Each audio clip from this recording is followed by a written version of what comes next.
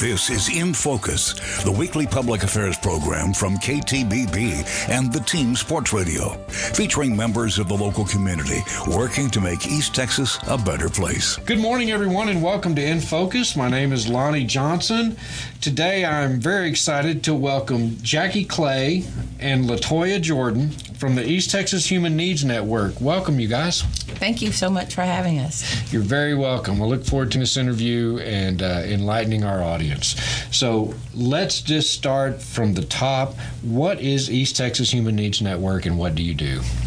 Well, East Texas Human Needs Network is a nonprofit organization, and we believe that we are better together. It's through working together in partnership that we can really solve social issues.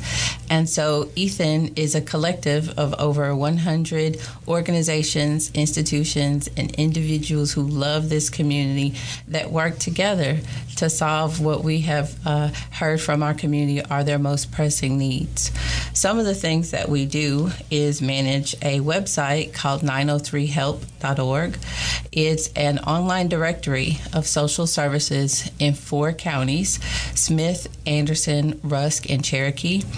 So we encourage our neighbors who are having needs to go to 903help.org and search either by category or by keyword to find local nonprofit organizations that can help them.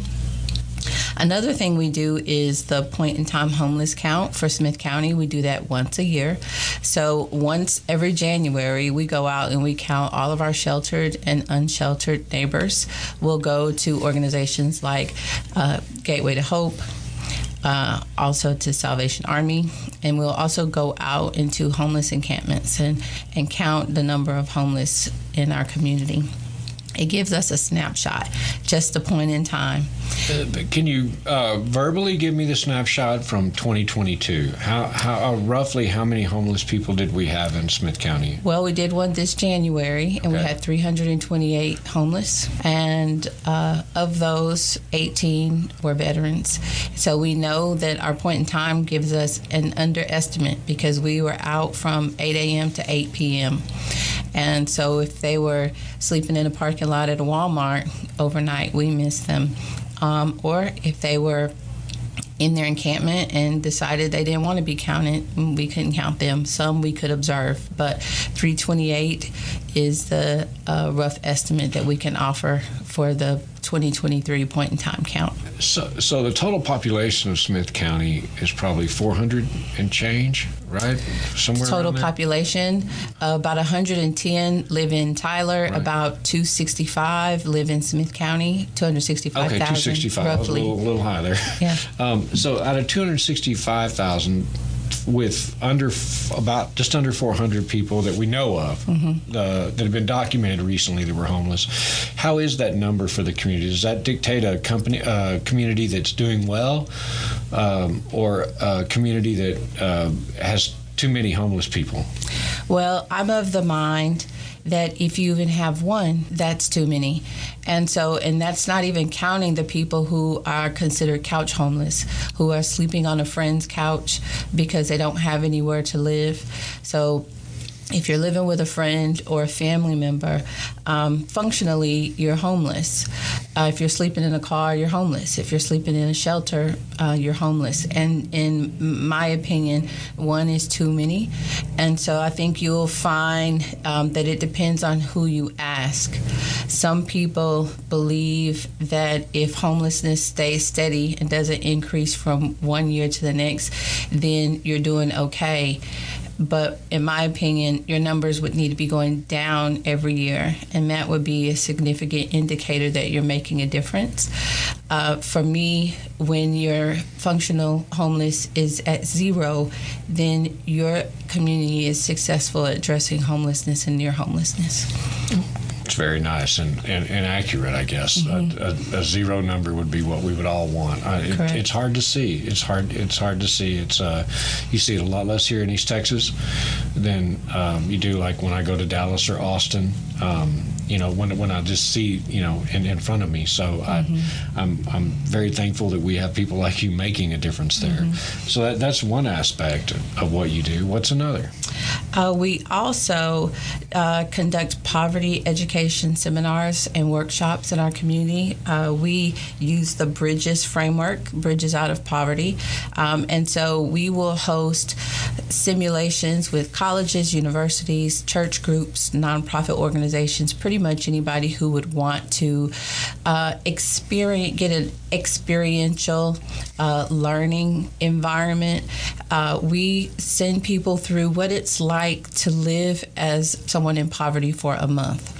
So we'll spend a couple of hours talking about the complexities of poverty, and then we give them money and scenarios, and they have to live their life as someone in poverty. And at the end of it, we ask them to reflect on how it made them feel. They spend 30 days in this situation? So for us, 15 minutes is a week. And so they'll do that. They'll do 4 15-minute intervals after we've had a seminar about poverty and all of the things that make poverty, because it is quite complex. It has some to do with resources, but a lot to do with the environment where we grew up, the policies and laws and procedures that we have in place that perpetuate poverty, even things like discrimination and the zip code where you live. So there are so many things that play into poverty. We try to help people understand that. And then with the exercise, we give them a little bit of the experience of what it's like and all of the different things that a person in poverty has to balance just to even show up to their appointment on time. From finding a babysitter to taking a day off work when they're already making such little income, to having to figure out how they're going to get to the appointment because they don't have a car. And so we try to help people become more empathic to their neighbors who have poverty as an experience, because it's through empathy and understanding that you can build a really strong, understanding relationship. And in relationship, you can partner with someone who's living in poverty to show them some steps they can take to get out of poverty, right? It's in that relationship, but relationship starts with understanding, and understanding starts with empathy, being able to put yourself in the other person's shoes to try to better understand their experience. One of my neighbors started the Tyler Street team the year it froze, Callie, and made a big difference. And I noticed the difference between what she has done, or that organization has done, and probably what yours does, and what a lot of organizations don't, is it's a step-by-step process. It's not just a handout. It's a step-by-step process to end the poverty, or try to. Is that right? It is, and the Tyler Street team does amazing work. I know Callie, but I know Shana Yates pretty well, and they have really hit the nail on the head that you have to meet people where they are, and that's literally what they do. They go to encampments, and then they have a grassroots organization model where they activate the community to help out, neighbors helping neighbors. But they will walk alongside of individual or a family as they transition from homelessness into permanent housing. And I've seen them time after time get people washing machines, dryers, furniture, diapers, baby clothes, milk, take people to appointments, go take them their medicine. It is highly involved. It is very highly involved and very necessary. So I really have a lot of respect for Tyler Street team and the work that they're doing. But they have set the example of what it means to build a relationship with someone and walk alongside them as they transition from one place in their life to the next. Yeah, I would argue very, very few people in my circles really know what poverty looks like, and it's sad because we need to know. And it, there was someone that passed recently, Arthur, who's the face of still to this day, he's the face of the street team. And I was lucky enough, he stopped by my house every couple of weeks, and really enlightened me to some degree, and to what lives are like that. And most of the time, it's been my experience, these are really good people that have fallen on really hard times. And if they're not in a good situation, it's typically because they have a issue that's been untreated or unmedicated. And that's very important. Yeah, you bring up a really good point. And one of the other things that we do, in addition to the point in time count every year, is we do a comprehensive community needs assessment for Smith County every 3 years. And we recently finished a study, and I went out into the community and I was helping to collect data. And I spoke to quite a few of our homeless neighbors, and I was really surprised to find out how many of them have jobs. I think that we have this view of folks who have homelessness as their experience, that they don't want to work, they don't want to get help, but quite a few of them that I talked to were trying so hard to get back on their feet. And they were living in a car, and they were working. And they were going to the Salvation Army to get food, and they were trying their best to claw their way back to stability and tapping into our community resources to make that happen. But sometimes people have these crises in their lives, right, that throw them into a tailspin. And if you don't have the type of money in an emergency pot, and you don't have family that it has money to help get you out of a situation, you're going to have to figure out a way to do it on your own. And that's what I realized, that we have some hard-working, tenacious people who fell on hard times, and they are trying to get back to a place of stability. Does that mean that everybody who is homeless is working hard to get back to a ground zero? No, because homelessness exists on a spectrum, and people have these different levels of readiness to change their situation. And they may be dealing with issues such as a substance use disorder or a mental health issue that is undiagnosed. So no, it doesn't mean everybody is ready and working hard, but a lot of the folks that I talked to, they were really trying their best to get back to a place of stability. Let's get those websites out one more time. The first website is 903health.org. 903HELP, HELP. 903HELP, excuse me. 903help.org. And the other one is ETHNN.org. Yes. And that is for the East Texas Human Needs Network. Correct. And you can go there. They can go there and find some of the information that we're talking about today. So what else do we have to talk about? Well, I would like to let the entire community know that on July the 18th, from 12 p.m. to 2 p.m., Ethan is hosting a symposium. I mentioned a little earlier that every 3 years we do a comprehensive community needs assessment for Smith County, and we are unveiling our results from our data at the symposium, and we would like as many people as possible to come. If you are interested in what our community needs are in the areas of health, behavioral health, community safety, food security, education, transportation, employment, housing, any of these social issues, we invite you to come to the W.T. Brookshire Conference Center from 12 to 2 on July 18th and hear what our neighbors have to say about what they need.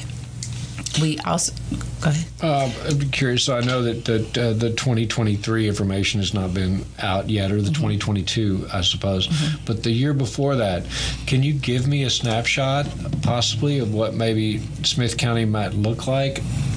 As opposed to where we want to be? Sure.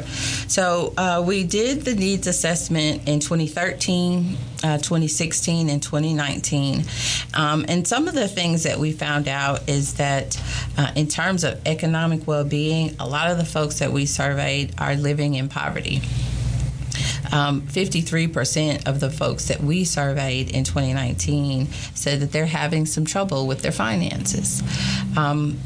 And a lot of that has to do with where we did some of our surveys. We did go to a lot of local nonprofit organizations that people are using to access their services. But we also found out some pretty interesting things that we didn't know about transportation needs. In 2019, 32% of the people that we surveyed said that they are having trouble finding stable transportation. In addition to that, 11% of the people that we surveyed in 2019 said they were having trouble finding stable employment. And 27% of the people that we surveyed said that they didn't have adequate health coverage. And 4% of the people that we surveyed said that they were experiencing homelessness. So what we do with the data that we get from our CCNA every year is, in Ethan, we have monthly meetings, and we've broken ourselves into councils to address some of these needs that folks have identified from the Comprehensive Community Needs Assessment. We have 6 councils and 1 task force. We have an economic well-being task force. We have a health, behavioral health, education, transportation, employment, and economic well-being. Also housing. So every month we get together and we talk about what we can do to address the needs that people have specified from the needs assessment. Some of the projects that we have worked on this year to address the identified needs from our last CCNA is we most recently had a job fair called Take the Step. At the job fair, we had partners from Goodwill, BCFS provided free childcare. The folks at Goodwill gave out free interview outfits and shoes. We had a group of folks from Workforce that helped people with resumes. We had employers there who were ready to hire on the spot. We offered gift cards to people who wanted to participate in our current CCNA. And we did our very best to love on everybody that came through that door to help them have access to jobs and educational opportunities that will give them the type of wage that they can live on. But it's because of the data that we collected from our last CCNA that we knew that finding stable employment was something that people felt like they needed. Our Education Council has also created a resource manual for adult education opportunities. One of the things we found out from our last CCNA is that there are a lot of adults who would love to go back to school or get additional training, but they weren't aware of what programs exist in our community. So the Education Council has created a manual for adult learners who are interested in furthering their education or getting job training to learn a skill. That's powerful. Mm-hmm. That's a life changer. Yes, and so we have a group that's working on transportation, our Transportation Council. One of the projects they're organizing for this year is a transit field trip. We want to make the community aware that Tyler Transit and Go Bus could be really good options to get back and forth to the appointments and things they want to do. So we are going to be inviting the public to come try out Tyler Transit. We're going to have 6 different groups, and they're going to go to the grocery store. Some of them are going to go have a bite to eat. We're all going to meet downtown at the main hub for Tyler Transit, and we're going to go on each one of the routes. But we want people to know that if you're having troubles accessing stable transportation, that Tyler Transit or Go Bus could be a really good option for you. You can still get where you need to go. You can still go grocery shopping. You can still go to dinner and a movie if you want to. You can still go pick your kids up from school. You do not have to feel like you're held captive or prisoner to your home because you don't have a car. You can still get where you want to go. as we speak, I understand, but I view the East Texas Human Needs Network as almost like an umbrella protecting in many different ways. What I'm curious about, can individuals, how do we one, get involved with you, two, make a change, and are there situations where I know children have a foster program, and I wonder if possibly the homeless and people of need, if there's any kind of sponsorship program, like a mentorship program for them, like someone like me that's an empty nester and that would be connected with someone in need and say, hey, you can stay here for X amount of time, or I can help you in some way. Are there things like that? Is that a need for the community?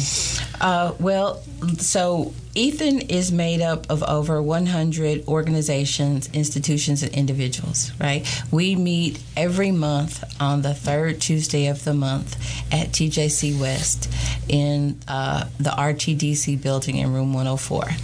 One of the things... Would you say that again, just so everybody can hear it again one more time? Sure. We meet on the third Tuesday of every month at TJC West. We meet in the RTDC building in room 104, and our meetings are free of charge and open to the public. We invite people to come to the meetings. One of the things that we do in the meeting is we have 3 of our partners at each meeting make a presentation about the services that they offer and how to make referrals.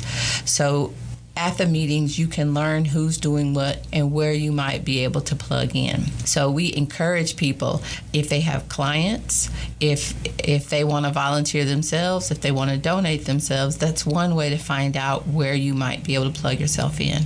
But then we also ask that people will volunteer on one of the councils, right? Because that's where you're going to do the nitty-gritty work. So you'll take a look at the data from the CCNA, and you will create projects around that data to address the need and fill the gap. So if you want a hands-on experience of serving your neighbors, you certainly can get involved on one of the councils and start working on some of the projects.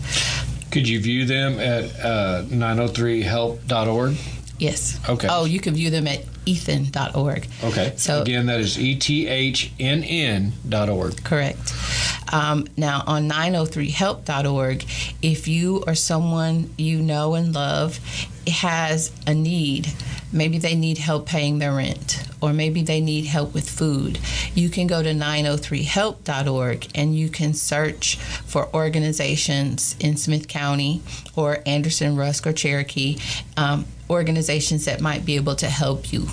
So PATH helps with rent. So if you're looking for help with rent, you type in rent in Smith County, PATH is probably going to come up. But we also have other organizations in the housing and shelter category. So if you search by category under housing and shelter, you'll get a list of organizations in Smith County that help with housing and shelter. So Highway 80 will be on there. Salvation Army will be on there. Tyler Neighborhood Services would be on there. And the individual could print off that list or take a picture with their phone or sit there and call each one of the organizations to see if they meet their criteria to receive services. Are the needs more dramatic in Smith County, Anderson County, Rusk County? Which county suffers the most? Well, I can't say with 100% certainty. A couple of years ago, we did a needs assessment in Cherokee County, but because we're not conducting CCNAs in those other counties, I can't say. But what I can say is that we have conducted this CCNA in such a manner that we would be happy to share it with these other communities to use as a model. And I'm so happy that the University of Texas at Tyler has partnered with us on this most recent CCNA because they helped us create a tool that can be replicated. And we also work with the Community Scientists program through UT to help us with the wording of our survey. So from the research, we know that the the questions have validity. We're measuring what we think we're measuring, and we've also piloted with our neighbors. So we have faith that the tool that we use is one it's efficacious. I'm not the brightest knife in the drawer, and I know what I just said. What's a community scientist? So UT has a group of individuals who will go through your survey word by word. They'll tell you if it sounds confusing. They'll tell you if the reading level is too high. You ask them if the amount that you're offering for people's time is fair. So they peel through every question, and if they feel like the vernacular is off, they give you input. So we went through several months of picking the right wording for the questions, and then the folks over at the university helped us choose some questions from models or surveys that have already been shown to have validity. So we have some questions about anxiety and depression from different tools that are already being used to measure depression and anxiety. So we know we're actually measuring depression and anxiety. So we went through quite a few months of making sure we had a tool that we could feel confident was actually measuring the needs of the folks in the community. I don't see how you could be homeless and not depressed, clinically depressed. I just don't see. I mean, I know there are a lot of people that blue sky. They're able to blue sky. Probably not the best one, but I know there are a lot of people that are. But it'd be incredibly difficult to blue sky things, trying to find a place to shower. So I think that's probably a huge need right there. It's just the mental and emotional well-being of somebody that's gone through this. It's got to be devastating. Well, at our last CCNA, depression and anxiety were very high on the needs list. As a matter of fact, 4 of the top 10 needs were health or behavioral health related, with depression and anxiety being at the top. But you would be so surprised to know that there are folks who are squarely in the middle class, and they have identified anxiety and or depression as their top need. I was out surveying folks, and I was very, very surprised at just how many people are sad. It's rampant. It is. It's rampant. It's a tough time now. I don't want to get into all of it. Everyone knows, what our situation's like, but the disparity in poverty, again, the late John Sims taught me the word disproportionality in my 40s. I'll never forgot that and never forget the effects of it. Let's go over one more time the date and time of the symposium and the location. It's July the 18th from 12 p.m. to 2 p.m. It's at the W.T. Brookshire Conference Center. The location is 2000 West Front Street. Tickets are $40. We are also selling half tables and full tables. Half tables are $200 for 5 seats, and a full table is $400 for 10 seats. And goes to a really worthy cause. It does. Well, I can't thank you enough. I've learned a little, and I'm just getting little snippets. But I realize how important what you do is. I want to tell people one more time that they can find out more about you by going to 903help.org and Ethan.org, ETHNN.org. And that's your direct website right Correct. there. But I just gave them both so they could have them both.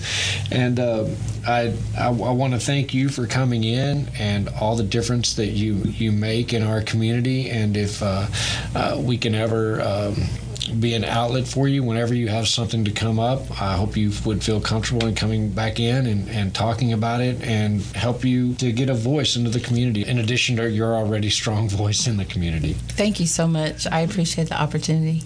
Well, you're very welcome, and that will wrap up this week's In Focus. Again, my guest has been Jackie Clay with the East Texas Human Needs Network, and we will see you again next week at the same time. Jackie, thank you you so much for coming in. I appreciate it. Thank you. Have a good week. In Focus is a weekly public affairs program featuring members of the local community working to make East Texas a better place. In Focus is produced by KTBB and the Team Sports Radio. And we thank you for listening. Join us again next week.